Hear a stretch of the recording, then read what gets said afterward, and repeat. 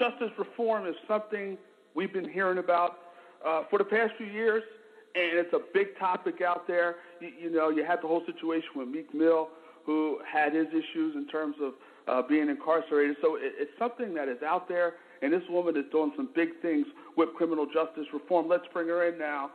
Activist Chandra Bozelko. Chandra, how are you? Good, thank you. How are you? Doing I'm well. so glad to be here. Thanks for joining us. My pleasure. So let me ask you this. First, you're doing big things with criminal justice reform, You are a Princeton grad, but along the way, you were incarcerated for 6 years. Why?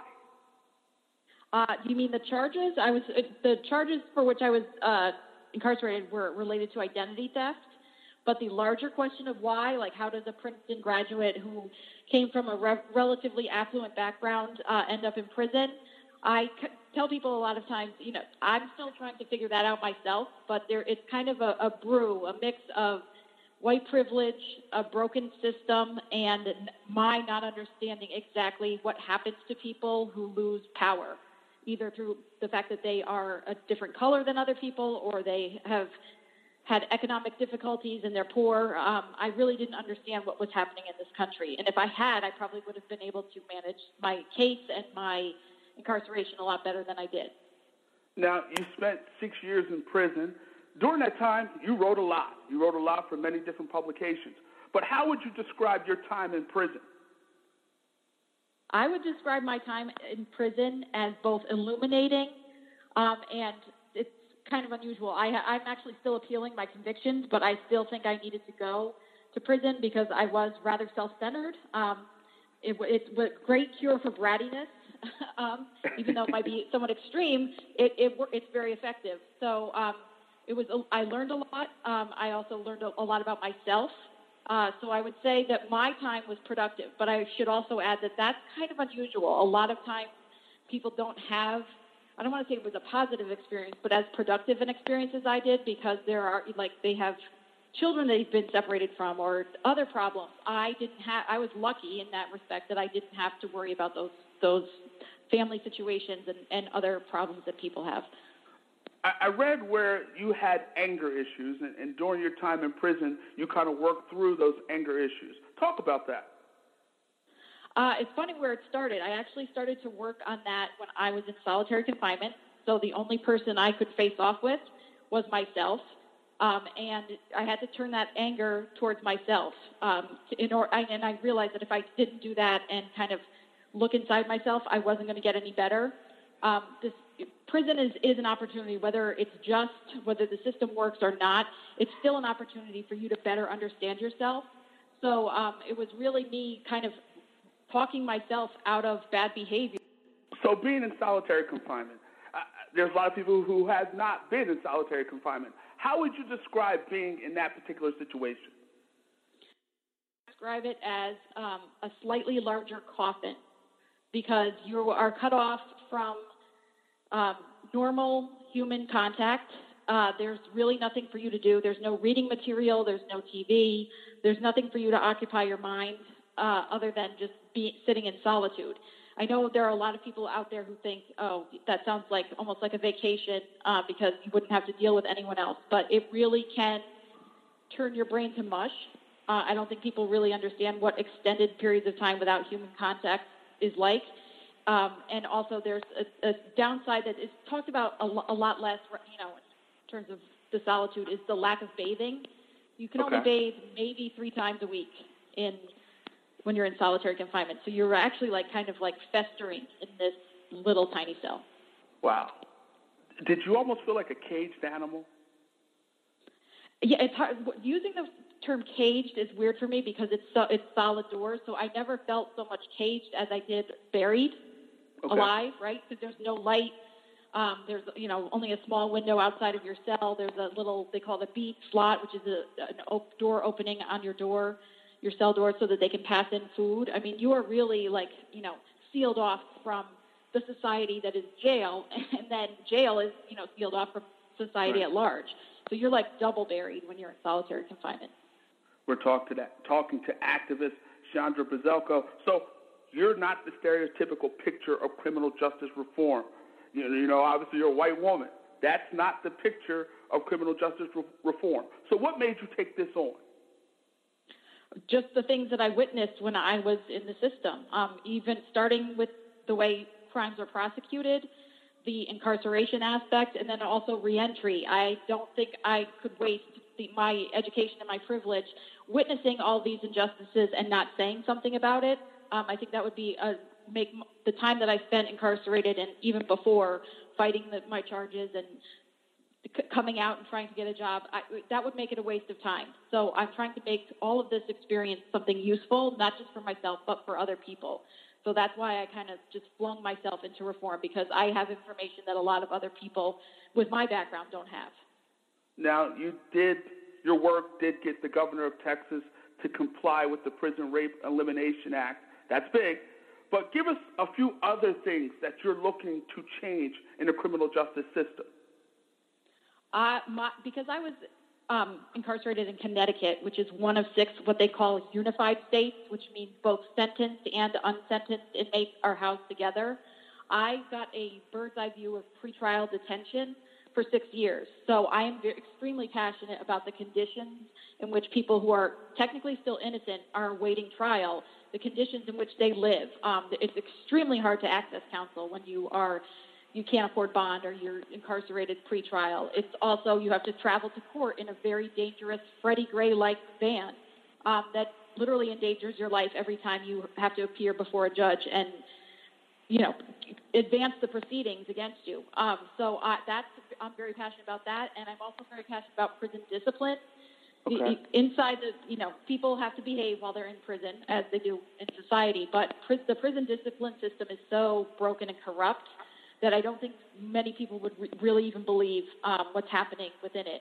There's a reporter down in Texas who's also formerly incarcerated who just uncovered a story where guards were planting screwdrivers in inmate cells just to get them in trouble, and they've been arrested. So thankfully, the power of the press was there to create some justice, but there are tons of situations like that where people are set up by not so great guards who work in the system, and there's really no recourse that they have, none at all. Let me ask you this. Obviously, with private prisons and everything, there's a lot of people making a lot of money off of prisons. I mean, so can it really change when people are making a lot of money off of it? Probably not. I think there was a recent study that said there's as many as 3,100 companies who somehow make some money off the system of mass incarceration we have in this country. We shouldn't be mixing capitalism and justice. Those two things really aren't supposed to go together. And that's not a slight on capitalism or even, the pursuit of justice. It's just these two things were never supposed to operate synergistically like this, like they are right now. So, yes, removing a profit motive from this entire system can help bring it down, but there's also prosecutors need to change their minds about the type of punishments they seek, the type of cases they actually decide to pursue. So money is a big part of it, but also the discretion at the front end is another huge area where we need reform. So let me ask you this. Just talking to you, it seems that, and you kind of said it, you almost needed to go to prison to change you. Is this a case where you found your true calling? I would say so, but it's also I call this what I'm doing right now my 911 call. If you were in a burning building and there were children and women and men inside with you and you managed to get out, you would not say, oh, thank God I'm out. Let me just go about my business. You would say, there are still people in there. It's burning. I need to call the fire department. I need to call emergency services. I need to go maybe back in and try to pull some people out. This is my emergency response because that is how bad criminal justice is right now. We're in a burning building, and there are people locked inside. Wow. We're talking to Chandra Bozelko. So let me ask you this. I know you've done some big things with your blog, Prison Diaries, and I was reading through them, and I saw somewhere where dating, in terms of how difficult dating could be for a person coming out of prison. Talk about that. How's that process been for you? Actually, very unusual. I thought about it while I was inside, like who will even talk to me when I get out. But it was funny. When I first came out, I had never been on social media. I went to prison in 2007, and Facebook wasn't even really popular then. Twitter existed, but nobody was using it. Instagram hadn't even been, conceived. So I was completely new to social media, and there is an underground movement of men who are particularly attracted to formerly incarcerated women, and not for good reasons. So I was getting messages from all over the world, literally, saying, I'll fly you to come see me. And I thought to myself, I'm not this desirable. This is a little crazy. Why is this happening? And I started to look into it, and there's a complete fetishization of incarcerated women and women who've come home from prison. There's actually an author who's writing a book about it. I didn't realize that. I didn't realize that I would be such a novelty to people, and in not a good way.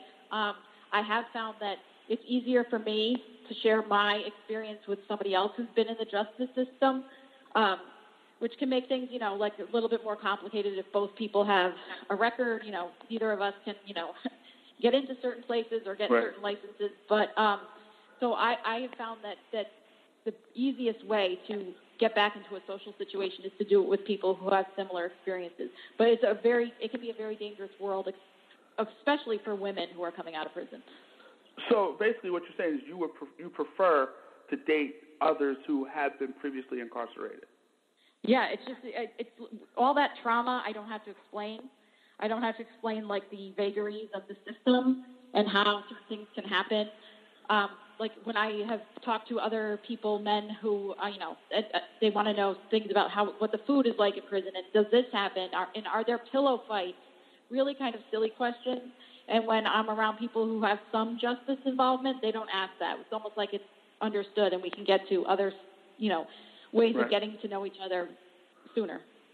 Are there pillow fights? No. Basically, very often there are no pillows. Okay. You only got pillows late in my sentence. You had to buy them, and they were inflatable, plastic, almost like balloons. So, there are no pillows for health reasons, lice and other infestations. Right. So, Prison Diaries, you're doing big things with that. You won awards for that. Talk about that. Yeah, I honestly didn't even know if people would read Prison Diaries when I came out. It was a column that I started while I was inside, and it ended up getting canceled. And I'm pretty sure it's because the guards where I was incarcerated didn't like the idea that I was talking about them in a public way, because the mass incarceration also thrives off of secrets and a lack of transparency. So when I brought a little bit of sunlight into the facility, they didn't like that. But even though the column was canceled, I kept writing, and then I thought I'll just release each piece of writing once a week. So I didn't even know if somebody would read it, much less hand it an award. So it's been very gratifying, and I'm really actually kind of proud of the people the judges who bestowed these awards on me, because they didn't let the fact that it was prison writing or someone who has a criminal record, that didn't disqualify me to, be considered for these really prestigious awards. The National Society of Newspaper Columnists, National Federation of Press Women, the Webbies, these were big things, and I really never imagined that I would be considered in that way when I came out of prison. So where can fans find information about all the great things going on with Chandra Bozelko? They can go to prison-diaries.com. That has all of the Prison Diary entries, and it also has more information about my background and also links to things that I've written, criminal justice commentary that's gone to national publications and caused some shifts in policy. It's all there for people to learn about me. You can learn almost more than I know about myself is probably on prison-diaries.com. Sounds good. Chandra, absolute pleasure talking to you. We wish you nothing but the best of luck moving forward. Take care of yourself. Thank you for having me. It's been a pleasure. Take care. Thanks. Bye-bye.